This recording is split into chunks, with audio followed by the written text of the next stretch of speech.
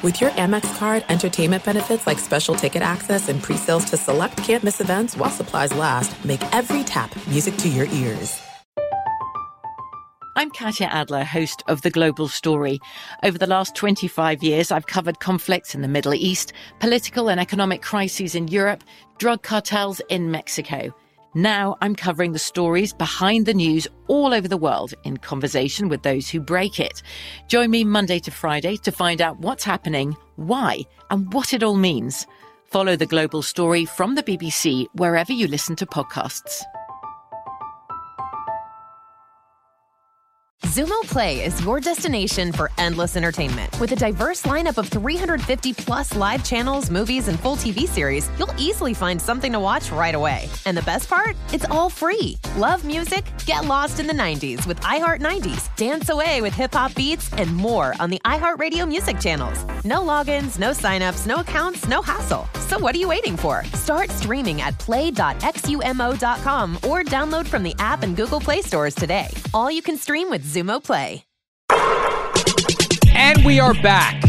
A crossover, open floor, collaboration. Chris Mannix, Chris Herring, Rohan Nadkarni, still live from his basement. I can't help myself with that. I can't. Every time I see you pop up on the video screen in what looks like a college dorm, I have to comment on it. I'm sorry, man. I have to. I mean, you are looking like you're coming from a CIA black site. I just want to point that out. It's just you in front of a black, possible, blank brown wall. Like, I don't. Oh man! I didn't realize you were on some kind of covert mission. Okay, areas. Yeah.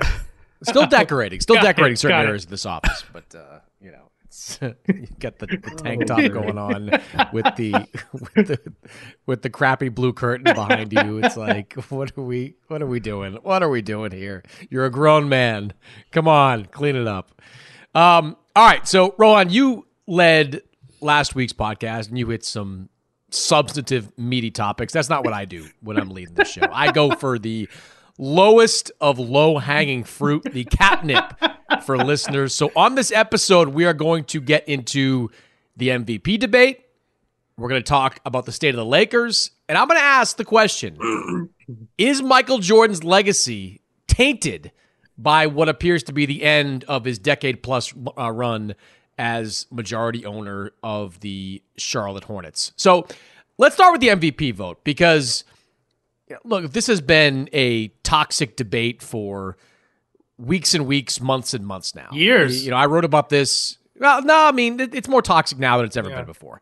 And I wrote about this on Tuesday on SI.com in kind of the aftermath of Doc Rivers kind of being asked about it before Monday night's game and sort of lamenting how if you support one guy, you then have to seemingly hate the others. Right? And we're talking about what is effectively a three-player race at this point between Nikola Jokic, the two-time reigning MVP, Joel Embiid, the two-time reigning runner-up, and Giannis Antetokounmpo's got a couple of MVPs on his mantle as well. So, you know, we'll get into the toxicity of it and why that's the case in a minute. But is your vote, fellas, and we'll start with you, Herring, real or mythical? Is your vote still up for grabs as we enter the final 2.5 weeks of the regular season? Well, unless I get a notification soon that I don't have a vote. I did have one last year, a real one, so I'm expecting to be asked to do it again. It's still up for grabs, and I'll say that as someone that, as of about a month, maybe a little bit less than a month and a half ago, I think I even wrote that it was looking like this was going to be a third straight MVP for Jokic. And obviously, when you talk about the run that just as of last night, the Sixers lost for the first time in 9 games.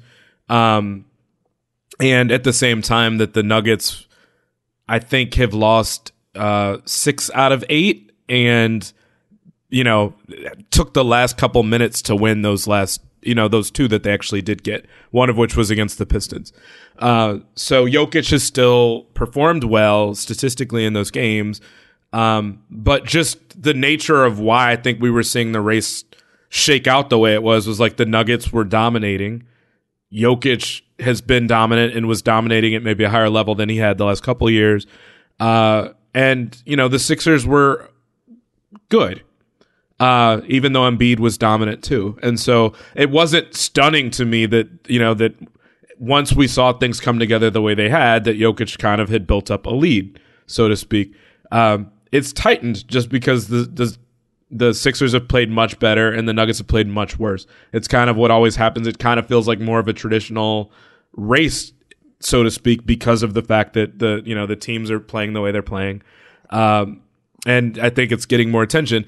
Add into that now what you're talking about the toxicity of it. And I don't think the race is tightening because of that, but it has kind of forced people who might not have even really taken notice of what was happening with the MVP race to look at it and say, like, why was Jokic the favorite? And by that, I mean fans, by the way. But why was Jokic such a favorite when Embiid was putting up these numbers? And then add to that the fact that, that the Sixers went on a nice run and the Nuggets had a slide.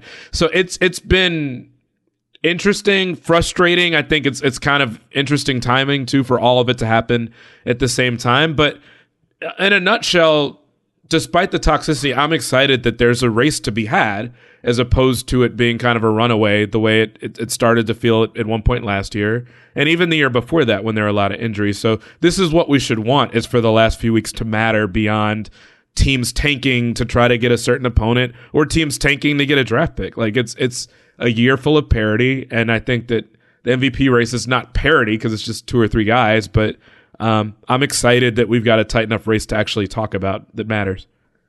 Yeah, I don't have a vote. I guess it's because I'm not named Chris. I don't know what's going on there. I'll have to reach out to someone at the NBA. But I'll say that my vote's definitely up for grabs.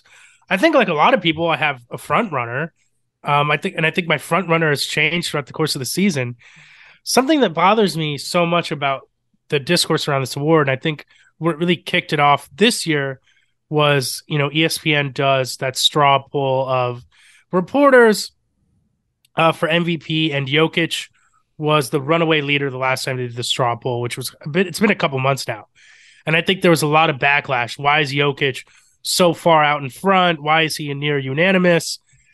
And that kind of kicked off a whole new round of arguments.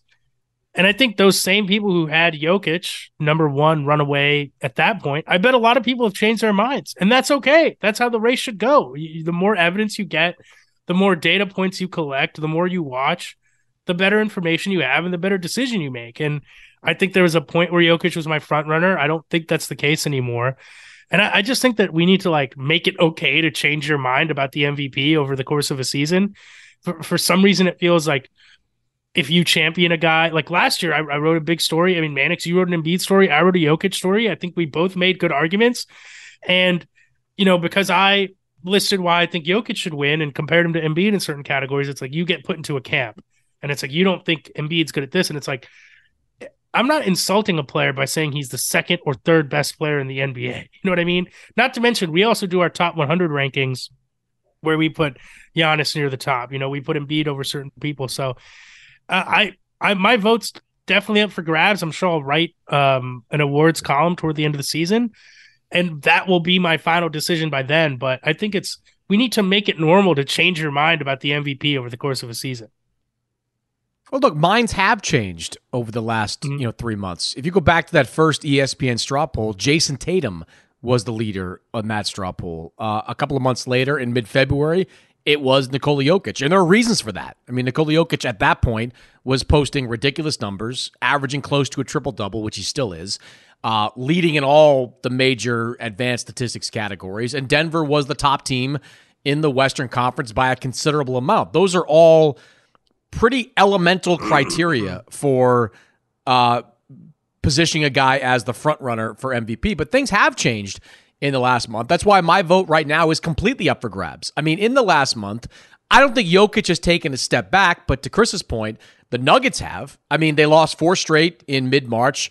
As we record this, they've lost 5 of their last 7. They still have a pretty strong grip on the top seed in the West, but this is a tough time, at least for the MVP vote, for Jokic to have his team be struggling, because while this team struggles, his defensive deficiencies get highlighted. And that's always been the anti-Jokic argument, that as marvelous as he is offensively, defensively he sucks, especially compared to Joel Embiid and Giannis Antetokounmpo. So it's certainly opened the door. And while Jokic and the Nuggets have struggled, you've seen Embiid go off for 10 straight games of 30-plus points, including 37 on Monday. Giannis has played great. The Bucks had a 15-game winning streak since that last straw poll was put out. So, yeah, I think it has tightened considerably. And if the vote was taken today with that straw poll, I think you'd see some very different results. And, for me, the last 2.5 weeks are going to be impactful here. If the Nuggets take off in the last 2.5 weeks and Jokic plays great, they win the Western Conference by 7 games instead of the 3.5 they're up by right now, that's going to register for me. If Embiid continues to play well and the Sixers continue to win, something about those 10 games that, Embiid has been on a tear, 8 of them Philadelphia has won. So that means something. And the Sixers right now, I think, are percentage points behind Boston for that number 2 seed in the East. Same thing with Giannis. I mean, look, I think you have to give Giannis credit for not just playing outstanding, but having the Bucks with the best record in the NBA, despite the fact that Chris Middleton has played 27 games. Everybody else has a pretty great co-star or two, whether it's James Harden and Tyrese Maxey in Philadelphia. You've got Jamal Murray, Michael Porter Jr., Aaron Gordon in Philadelphia. I mean, look, Giannis isn't surrounded by stumble bums, but most of the best attributes of his best teammates, most of the best attributes of his best teammates are defense, right? Brook Lopez right now is the front runner for Defensive Player of the Year. Drew Holiday, good playmaker, all-star, but I think known as much for what he does defensively as what he does offensively. Giannis's number 2 has been out for more than half the season. And that, to me, is something, Herring, that should not be overlooked. Can I just say something real quick, by the way, while we're on the topic of these 3 guys? So the Nuggets are playing the Bucks and Sixers back-to-back next week. It should be a huge deal for the NBA.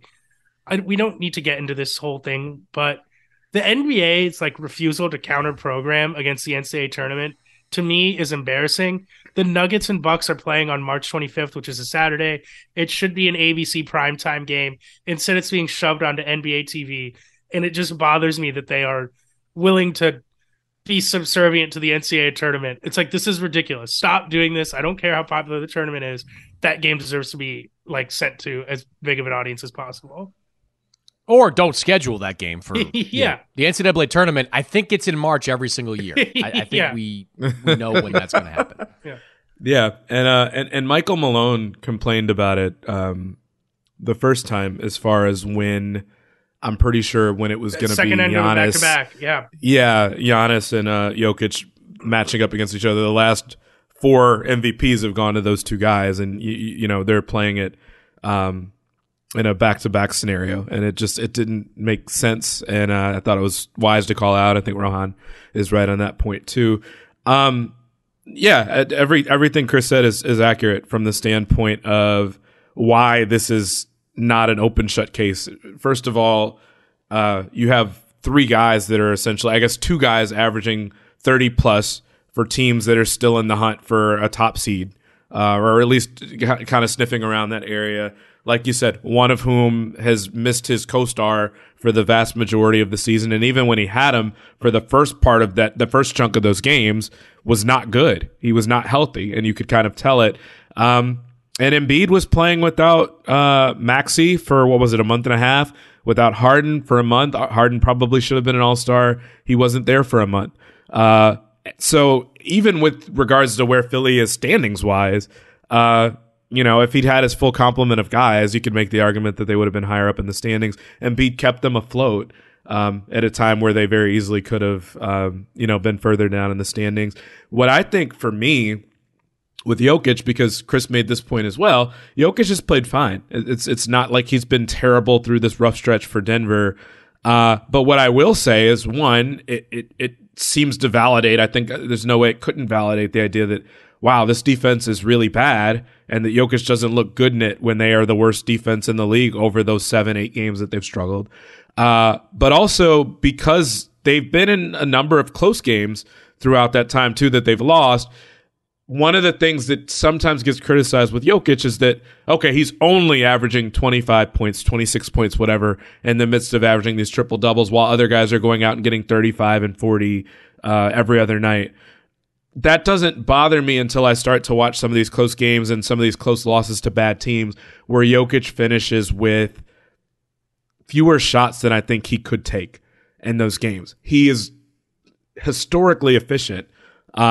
So when you've got games where Jamal Murray is just shooting really, really, really poorly, or other guys, Bruce Brown, for instance, has been really poor since having a great first half of the season, it makes me feel like Jokic could maybe be a little bit more aggressive than he's been. And so that's something that even as he puts up great statistics in those games and plays very well from a traditional standpoint, I'd like to see him maybe take on more of like the sort of stuff that you think of with an MVP. He's wired to be unselfish, but there are times I wish he'd be more selfish. And it's something that's made me think about that a little bit more just as the race tightens and as we get to the end of the season.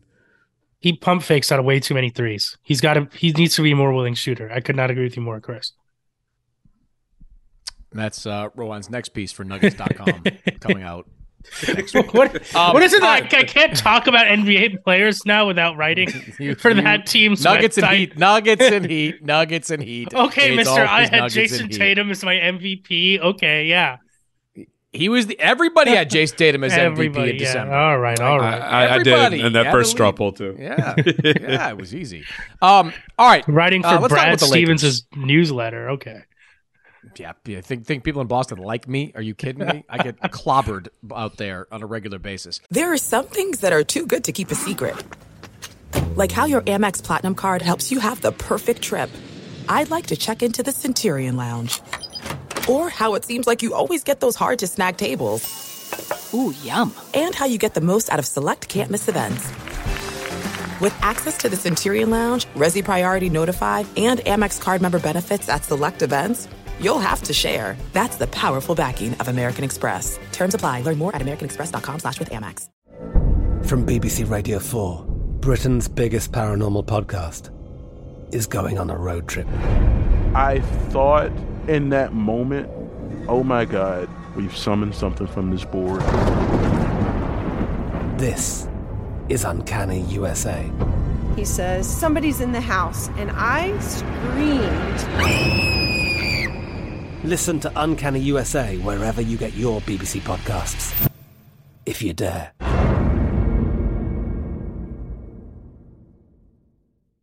Zumo Play is your destination for endless entertainment. With a diverse lineup of 350 plus live channels, movies, and full TV series, you'll easily find something to watch right away. And the best part? It's all free. Love music? Get lost in the 90s with iHeart 90s, dance away with hip hop beats, and more on the iHeartRadio music channels. No logins, no signups, no accounts, no hassle. So what are you waiting for? Start streaming at play.xumo.com or download from the app and Google Play stores today. All you can stream with Zumo Play. Let's talk about the Lakers. Last week, I made the bold proclamation that the Lakers were going to win the Western Conference. They then went out and laid an egg against Houston and lost at the buzzer to Dallas. Great prediction by me. They did rebound to beat the vaunted Orlando Magic and have a pretty good stretch of games coming up where we're going to figure out exactly who they are as they still wait for LeBron James to come back. So, with what we know about the Lakers, actually, before I get into like the contender-pretender stuff, look, Anthony Davis needed to play in that Houston game. I know it's other people have written it, other people have talked about it.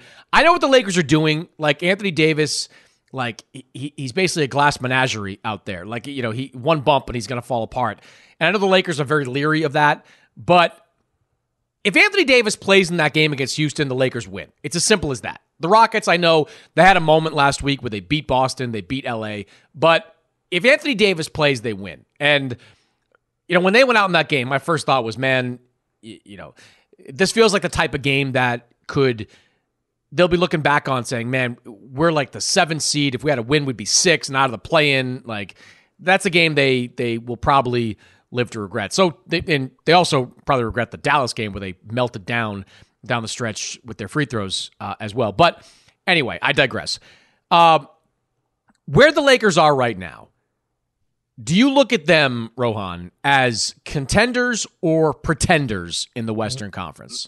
I just don't know in what other world this team would be considered a contender when they're in 11th place in the conference. They're not even in the play-in as of today.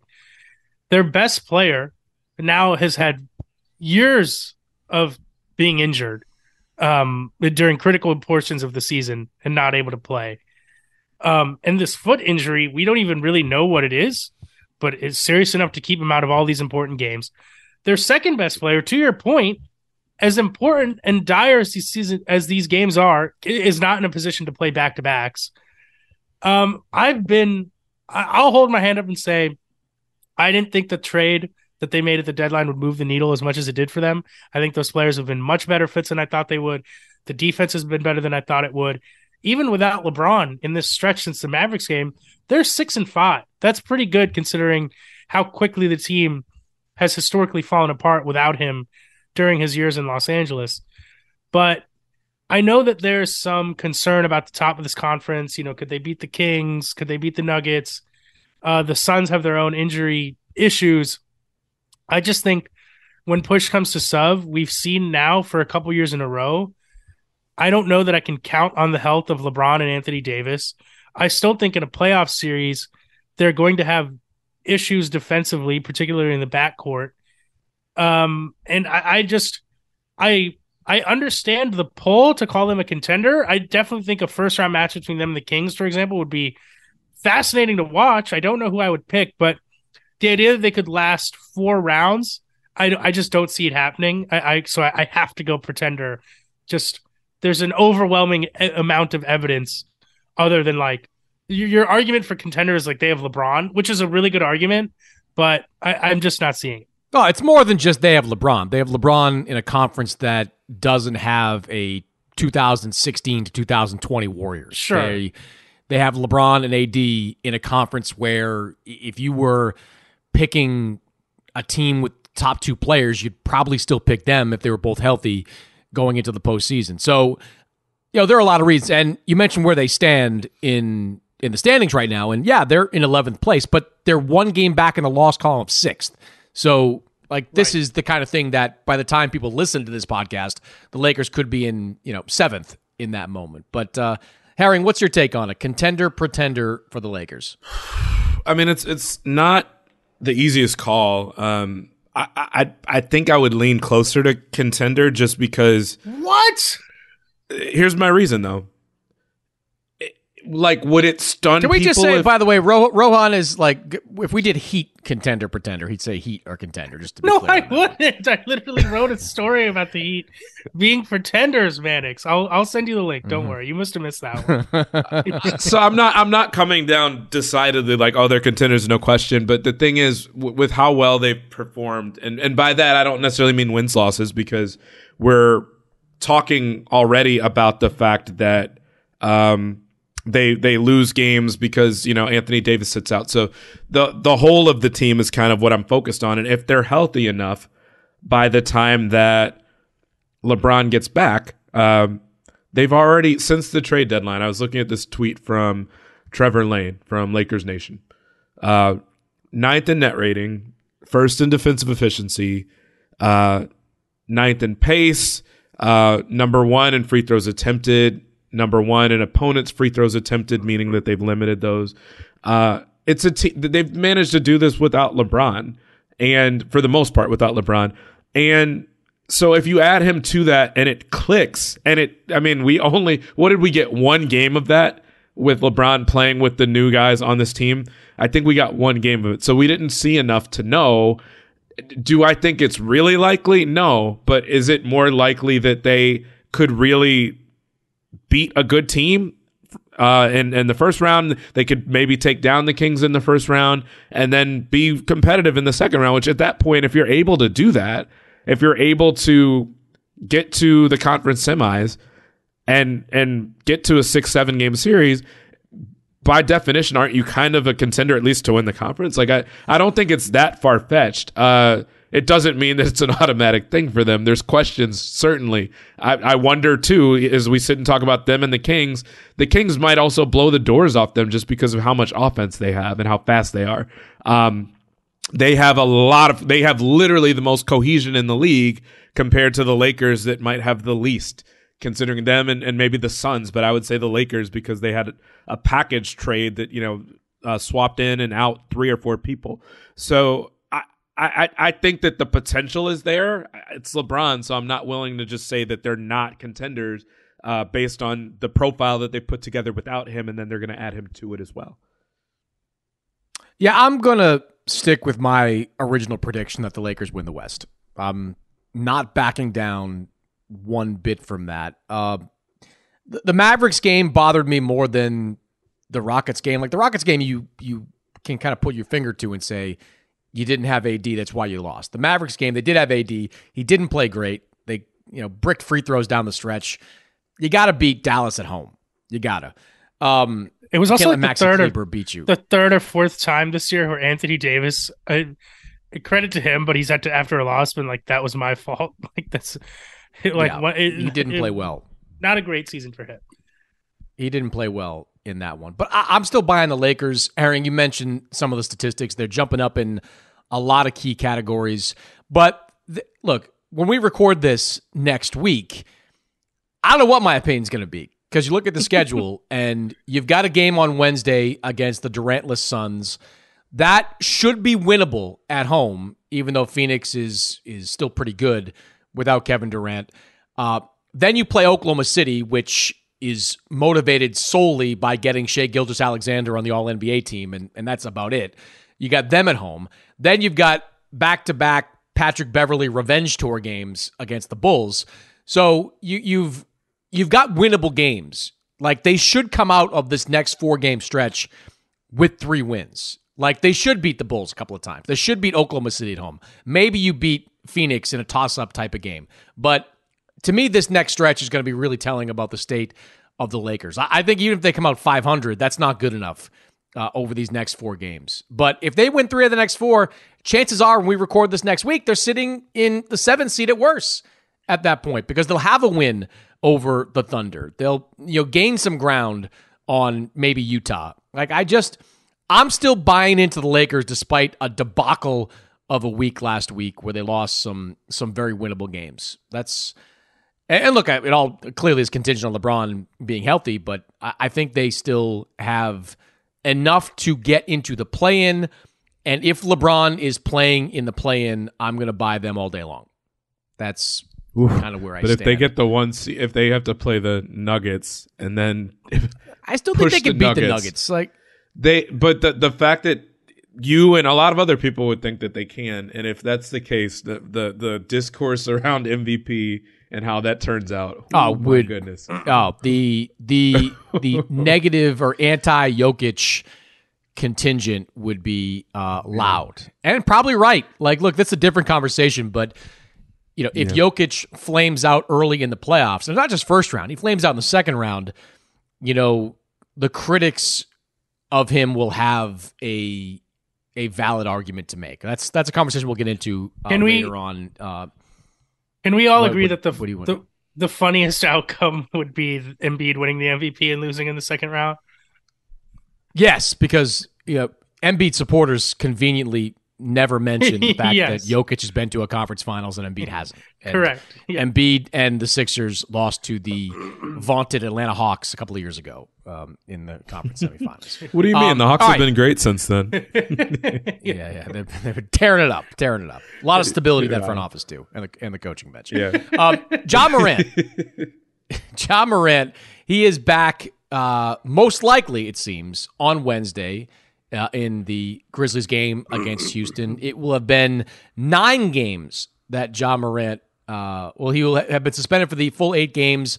It'll be 9 games that he will have missed since the incident in the Denver nightclub where he flashed a gun. 8-game suspension by the NBA. He was available on Monday, did not play. There needed to be some kind of ramp up for Morant before he gets out there. The Grizzlies have had some problems since then. Brandon Clark, done for the season, Achilles tear. Dylan Brooks, still a great defensive player, but as volatile perhaps as he's ever been. So Herring, with Morant scheduled to return on Wednesday and the Grizzlies still in that second place-ish position battling Sacramento, is this season still salvageable in Memphis? Yeah. I mean, obviously you can tell by the tone in which I answered that how I feel. Steven Adams becomes massive for them, and it doesn't sound like they're expecting him back until maybe right before the season's over, or right at the start of the playoffs. It's a team that offensive rebounding matters a whole lot to, and also that we've thought of the Grizzlies historically being like this grit and grind franchise. Obviously, Ja can jump over buildings and stuff like that, but they are still a physical, annoying pest of a team between Jaren Jackson, Steven Adams, even Dylan Brooks certainly has that reputation. He also has a reputation for other things, but I just don't see them getting very far. I think Brandon Clark and Steven Adams being out becomes too big of a problem. We know that they've won a ton of games, 20-5 or whatever they were last year without Ja. Tyus Jones is going to bring it every night and be the best backup in the league and fill in for Ja. But I just don't see it if they don't have the physicality that they've had. I mean, I think that frankly, between the physicality and also their athleticism is part of why, even when Ja went down last year against the Warriors, that they were able to win that massive blowout game, and I think maybe even take one other game from the Warriors. I just don't see it if Steven Adams isn't right or if he's not healthy. So I'm willing to give them a slight chance, but to me, it just feels like it was too uneven of a season. I think at one point they were actually my favorite to come out of the West, but it feels like too much has happened since then. I hope I'm wrong. I hope that they're interesting. I hope that they're compelling. I hope that Ja is still his normal self as far as his ability. But it just kind of feels like there's been too much swirling above this team, on top of the fact that as all this was happening, Brandon Clark is out for the season and Steven Adams isn't right. Yeah, I will say I've been impressed. They've won 6 of their last 7, I believe, which is pretty good. All of those obviously without Morant. They've typically played well without him. My bigger concern with them, I think, is, we talked about this after the trade deadline. I just don't know that they did enough to upgrade their roster. The Brandon Clark injury hurts a lot. He was really, really good for them in the playoffs last year. He came in and really changed some of those playoff games against both the Wolves and the Warriors. But I just look at their rotation. Are we going to get serious Aldama minutes in the playoffs? Are we going to get serious Conchar minutes in the playoffs? David Roddy? I'm just going through their rotation. I mean, I think they have a top 5 when Adams is healthy that's as good as kind of any top 5 in the league. They have a really good starting lineup. Dylan Brooks, as annoying as he is, I'm enjoying the Dylan Brooks experience overall. I think we need more unsanitized villains like him in the league, but I just don't think they have enough shooting. And when they lose a guy like Kyle Anderson, like they did in the offseason, they traded away DeAnthony Melton. Who are their? You're going to need a 7th guy at least in the playoffs. They have Tyus Jones. Is it going to be Luke Kennard? Who's going to play in the front court? Xavier Tillman, I think his minutes go up and down in the playoffs. We know Jaren Jackson Jr. is going to be in foul trouble. So, are you counting on Aldama to pick up major minutes in a round 3 playoff game? I just don't see it happening. So, to me, my questions really come down to the youth of their rotation and the fact that their shooting is just, I don't think, good enough when the game slows down. I think Luke Kennard's been good for them. He's playing 20, 25 minutes a game, shooting 48% from 3. So he's kind of been as advertised. He's just not the kind of two-way player that they were looking to get, whether it was OG Anunoby, Bridges in Brooklyn, Mikal Bridges in Brooklyn. He just is what he is. He can space the floor and give you spot minutes. I actually think they are the most vulnerable of the top 3 seeds to lose early. Sacramento, they don't defend anybody, but they have great continuity, great chemistry. They've either played the most games together with their lineup or top 5 in the NBA in that category. Denver, if they're fully healthy, I think they'll be fine the next couple of weeks. I mean, that's the team I'd want to play if I was a 6, 7, 8 seed. Yeah, you've got to contend with Ja, but if Steven Adams continues to be out, and look, they're not saying Steven Adams is definitely going to be back in a few weeks. They're basically saying they're going to reevaluate him in a few weeks. That's not encouraging. And Clark, Rowan, to your point, he was invaluable to them in the playoffs, a strong role player last year. I mean, you got to still contend with Morant and deal with Dylan Brooks' defense. And yeah, they've been great against the Warriors this year, but I'd want to play them in the first round because, look, they're a great defensive team overall, but they still don't defend the 3-point line incredibly well. And their half-court offense is average, league average at this point. So I just, I'd want to play them in the first round. And we still don't know what Morant's going to be like. Like, I tend to believe he's going to be fine when he comes back. He's going to be the John Morant that we've seen all season long. If you watch the game on Monday, he was just bathed in adoration when he walked onto the floor by the Memphis crowd. He's going to be re-embraced by everyone there. So I think it's going to be fine individually as far as Morant goes. But they've just suffered too many losses. It's been too combustible a season for me to believe in them. I mean, we could say this about the bottom of the Western Conference with anybody, but if it's Warriors, Clippers, Lakers, Mavericks, the teams that are in that mix for that 6, 7, 8 seed right now, if I was them, I'd want to play Memphis in the first round. A tough place to play in Memphis. FedEx Forum is bumping in the playoffs, that's for sure. But I'd want to play that team probably more than I'd want to play Denver and more than I want to play Sacramento. I'll echo that. So. I do think that they are going to be vulnerable in the playoffs, and it's going to be fascinating to watch that play out. I really hope we get a Warriors-Grizzlies first-round matchup. I'm pulling hard for that. Adam Silver, look, the Warriors. If the league is rigged, need to have, the Warriors need to have Wiggins back for that. Yeah. We have no idea what's going on with him, but if they don't have Wiggins back, they'll lose. Just like they've lost every game against Memphis this season, they'll lose that series too without Andrew Wiggins. There's no distance too far for the perfect trip. Hi, checking in for... Or the perfect table. Hey, where are you? Coming! And when you get access to Resi Priority Notify with your Amex Platinum card... Hey, this looks amazing! I'm so glad you made it. And travel benefits at fine hotels and resorts booked through Amex Travel, it's worth the trip. That's the powerful backing of American Express. Terms apply. Learn more at americanexpress.com/withAmex.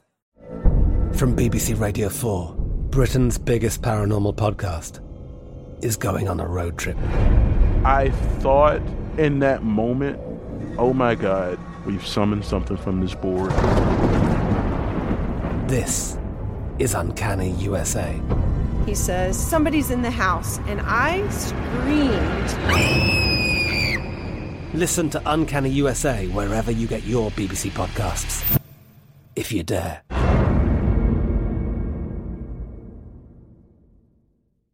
Zumo Play is your destination for endless entertainment. With a diverse lineup of 350 plus live channels, movies, and full TV series, you'll easily find something to watch right away. And the best part? It's all free. Love music? Get lost in the 90s with iHeart 90s, dance away with hip-hop beats, and more on the iHeartRadio music channels. No logins, no signups, no accounts, no hassle. So what are you waiting for? Start streaming at play.xumo.com or download from the app and Google Play stores today. All you can stream with Zumo Play.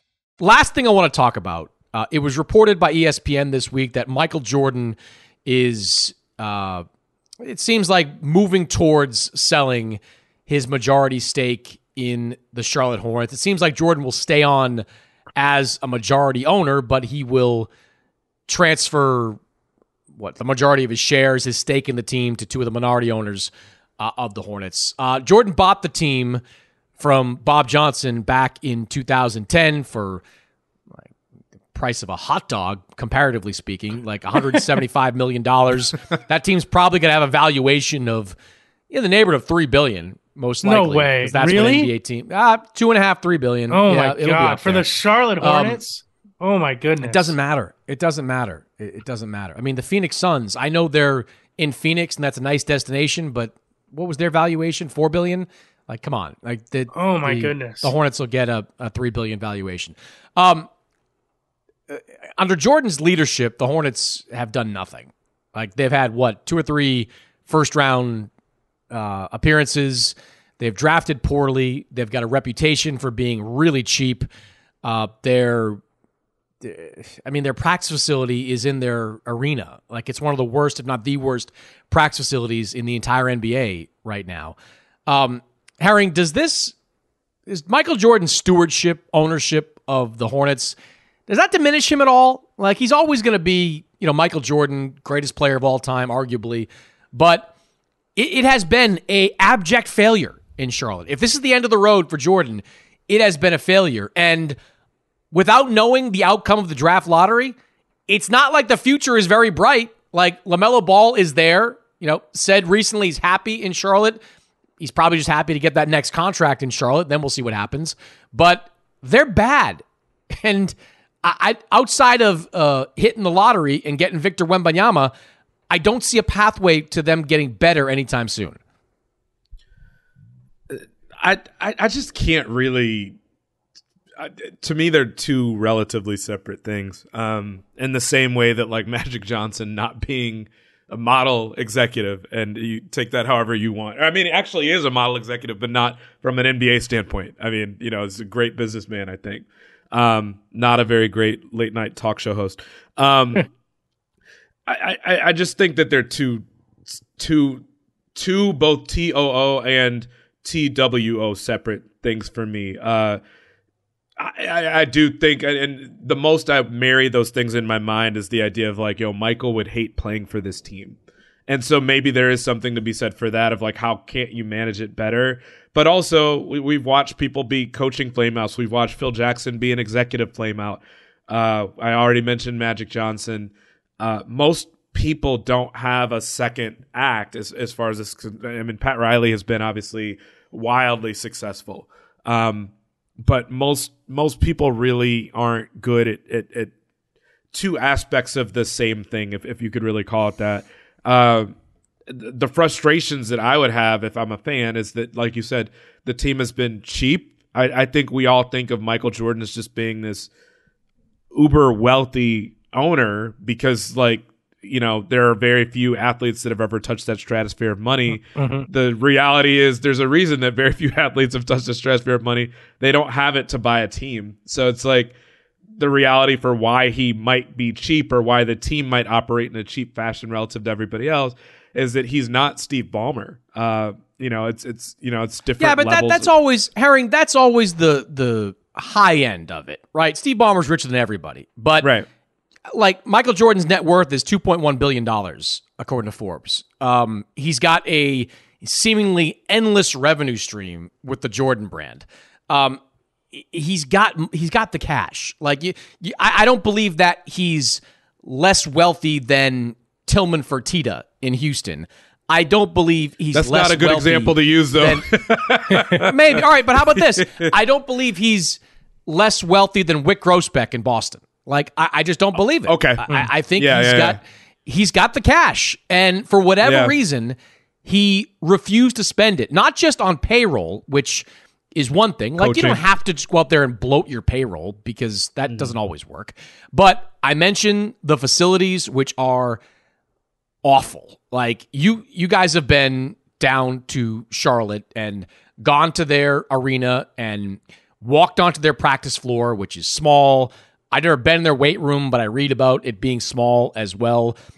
From what I read, like there's plans to build a new practice facility in the future somewhere in Charlotte, but in the 10 plus years Jordan has owned this team, they have not broken ground on that up until this point. And that matters. And so too matters that Jordan's never really hired a expensive, high profile head coach. It's been like Steve Clifford 17 times and you've had James Borrego in there. Again, don't have to splurge on coaches. I like if James you get the Borrego, right by the way. I like James Borrego a lot. I thought he got a raw deal at the end in Charlotte. But they didn't spend on head coach. When you talk to people down there, they do have one of the thinner front offices in terms of scouting department and personnel. They have not invested in a lot of assets when it comes to the front office. And which is kind of well known around the league at this point. That's on Jordan. Like, every team wants to have a bunch of people that work there.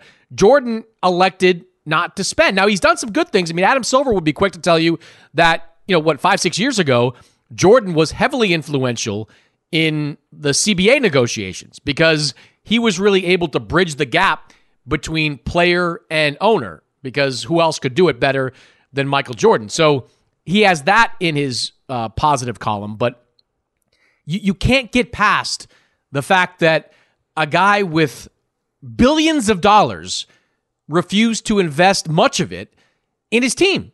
And that, I think, has been a negative for Jordan and continues to prevent the Hornets from really becoming any kind of destination. Like, yeah, players make you a destination, and if LaMelo Ball becomes a superstar, he will attract free agents to come down there and play with him. But players know who has great facilities. They know who has the beautiful practice facility. They know who has the great arena. They know all these things. And Charlotte has not built that kind of infrastructure in the city. And that, after a decade or 13 years now, that falls on Michael Jordan. Yeah, I mean, there's some stuff, too, that just, I thought it was smart of them to, obviously, in hindsight, it was smart of them to decide not to, because the Kemba Walker thing was such a big deal of like, well, this is the biggest star you've had. Are you going to let him walk? And they made the decision to do that. And they knew. They knew his knee was questionable. Mm-hmm. They knew. Right. I think the challenge is that they just haven't drafted well enough, which probably does get back to the point you were just making about how much are you investing in your front office to really find great players at that level, or kind of under every rock, behind every tree sort of thing. They haven't hit on enough of those. They've made some really bad calls. The Nick Batum contract for them was brutal, but also, oh man, when you have a good roster around guys, you're asking guys to do a little bit less than, if you have a bad roster, you're asking everybody to do a little bit more or a lot more. And, Nick Batum bounced right back right after that. He was good before that. So a lot of it points to what you're saying, Chris. I agree. Well, look, Rohan, let me just throw some facts out there on the resume of the Jordan-led front office.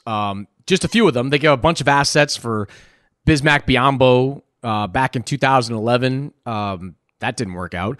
They drafted Shai Gilgeous-Alexander, wound up trading him for Miles Bridges, which before Bridges had his recent incident with domestic violence, that didn't look that bad. But right now, Shai Gilgeous-Alexander is looking like an All-NBA guard, and Bridges is not with the team. They drafted Frank Kaminsky over Miles Turner and Devin Booker, and a recent draft pick, James Bouknight. He's athletic. That's about it at this point. So, would they have drafted better if they had a deeper front office? If they put more people around Mitch Kupchak, who, look, has a great reputation as a general manager from his time with the Lakers, but would they have done better? I don't know, but they didn't. They didn't put these pieces around their top executives in the front office, and the result has been a decade or more of mostly bad decisions made when it comes to personnel. And I didn't even mention Gordon Hayward in that, absurd contract that got them nowhere. Yeah, to me, this discussion just comes back to what it really shows is your on-court success really does not translate to you being a good front office executive. That's what it comes down to when you have, like you said, probably most people's greatest player of all time, just unable to do anything coherent. And like you said, he's been cheap. He's also, there's times where he's been the bridge to players. There's other times where I think players have gotten into it with him when it comes to collective bargaining stuff and have been upset with where he stood on certain issues. So yeah, I think it'll frankly, in the long run, be better for his legacy that he's stepping away now instead of kind of just presiding over this for a long time. And, people just remembering him as a cheap owner and, a new generation of players being like, why is this team so bad? Like, if anything, he should have gotten off the ship earlier, good for him for cashing out. But I think legacy wise, long run, this is probably the right move just to stop being associated with this as quickly as possible. But yeah, there's really just no rhyme or reason to what makes a great front office executive. And I think we're seeing that with Michael Jordan, where I think you could argue what made him great as a player is what makes him not good as an executive. It's just like, hey, do this better. I was able to do it right. We kind of saw that to an extent in The Last Dance as well. So I'm not worried about his legacy taking a hit. I'm more so just, the NBA, it just has these franchises that feel like a black hole sometimes. You know what I mean? And it's like, what just a waste of time Charlotte has been largely. I mean, and I say that, that's how they're run. Yeah, it's because of how they're run. Like Oklahoma City is not a destination, right? But the Thunder have been a functional franchise for more than a decade now because they're extremely well run. Because Clay Bennett went out there and hired Sam Presti and told him he could do whatever the hell he wants, and Presti has built that team into at one winner and now has it on a path to being another. Like, I'm look, there are always going to be some guys that don't want to play in Oklahoma City or in Charlotte or Milwaukee. That's just going to happen. It's just the way it goes. But like when LeBron was in Cleveland, guys wanted to play with him. Like, when you just go, players want to be in winning situations as much as anything. They do. And Charlotte has never shown that they can operate like a winning situation. I mean, frankly, Michael Jordan's tenure with the Wizards as a player was better than Michael Jordan's tenure with the Hornets as an owner. Like it was. Like he has. It was though. It just hasn't. It hasn't worked out at all. It's depressing, and you were right. Just having been to Charlotte, it's yeah, man. I'm very fascinated to see if anyone can turn it around there at this point. It can be turned around. You just look.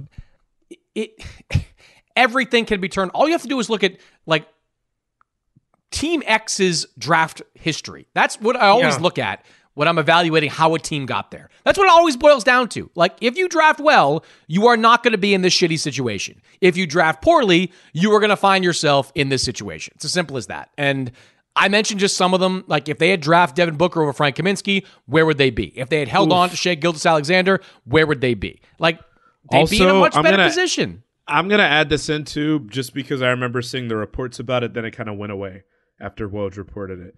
The Miles Bridges stuff, if they bring that guy back, like... Yeah, I think they floated that out there as a test floated balloon. it. I hope it was just a trial balloon, but like if they bring him back and they continue to suck, they'll deserve it. Like I'm not an advocate of people not getting second chances, but I'm telling you right now, just as we sit with the Ja Morant thing and we're like, what can actually be learned in a week? Essentially, that whole thing with the Miles Bridges thing, I hope he's gotten help. More than anything, I hope that the woman that he was with has gotten help and everything that she needs first and foremost. But I don't like that was just such an ugly thing. And it was very publicized, like what was said and what allegedly happened, what essentially did happen given the way he pleaded. So I would hate to see them, whether it's under Michael or anybody else, we're so desperate to win that we're going to go bring him back. I don't know what do you think Miles Bridges belong? Like, I actually think Miles Bridges should get another opportunity at some point. Like, he will have effectively served a 1-year suspension out of the NBA, not making $1. Whenever he comes back, the NBA is probably going to slap him with a 25-game suspension for what he pled to. So, like, I feel like a season and a half is a proportionate response to what Miles Bridges did in terms of punishment. I don't believe Miles Bridges should be exiled from the NBA forever. Okay. So then if that's the case, like maybe that's fair. I'll be real with you in saying that I'm not exactly sure what his penalty should look like. I haven't really thought that far ahead. No. I know that floating it in the middle of the first season that he's out felt inappropriate to me. It did. Oh yeah. And they knew that. Like, believe me, when that was put out there, and I think you had Bridges show up at a game in Los Angeles, right? He was sitting in the stands. I think they felt the backlash at that point. And okay. Yeah, because we haven't heard a thing about it since then, and you're right, it does kind of feel that way. I think he, at some point, assuming that I hope he does put in some work, get some sort of counseling, meaningful counseling for him. To me, when I say that there should be real things, real steps taken here. I don't think that who's going to feel comfortable giving that dude like a long contract after that? So if that's what we're talking about. Nobody. Okay, so maybe we'll have to see what it looks like. Maybe it's Charlotte, maybe it's not. Maybe it would make more sense for Charlotte to be the team because this was the team that kind of raised him. I don't know how that works, but I just know it left a really bad taste in my mouth from the trial balloon aspect of it was very ugly. And it tells you also the direction in which the team seemed to be leaning that they even floated in the first place. Yeah, what Miles Bridges did was just abhorrent, and what he pled to was awful. The question I would ask is what is an appropriate punishment for that? And it's a fair question. It's a very fair question. He was in line for a max contract, didn't get it. He has missed this entire season. He's going to miss a chunk of next season. I feel like that's proportional. I feel like that's a reasonable punishment. Now, who will sign him? I don't know. He's not going to get more than like a 1-year deal at this point. It's going to be a show me type of deal from whether it's Charlotte or somebody else. And I think Charlotte will still retain his rights even going into next year because they didn't play. So they'll have matching rights on Bridges. But it feels like if he does come back, it will be with Charlotte on a very short-term deal that then we'll see what happens when it comes to that. Fellas, good stuff. Rohan, next week you can go back to discussing like the Jazz and why they've been able to surge despite Lauri Markkanen's injury. Listen, big win for Will Hardy against his former ball club the other night. How about the Utah Jazz? Lord. We're going to have to, if the Celtics keep skidding, we're going to have to talk about them next week too, because that's an interesting story going into the playoffs. Good stuff, guys. We will do it again next week. Whoa.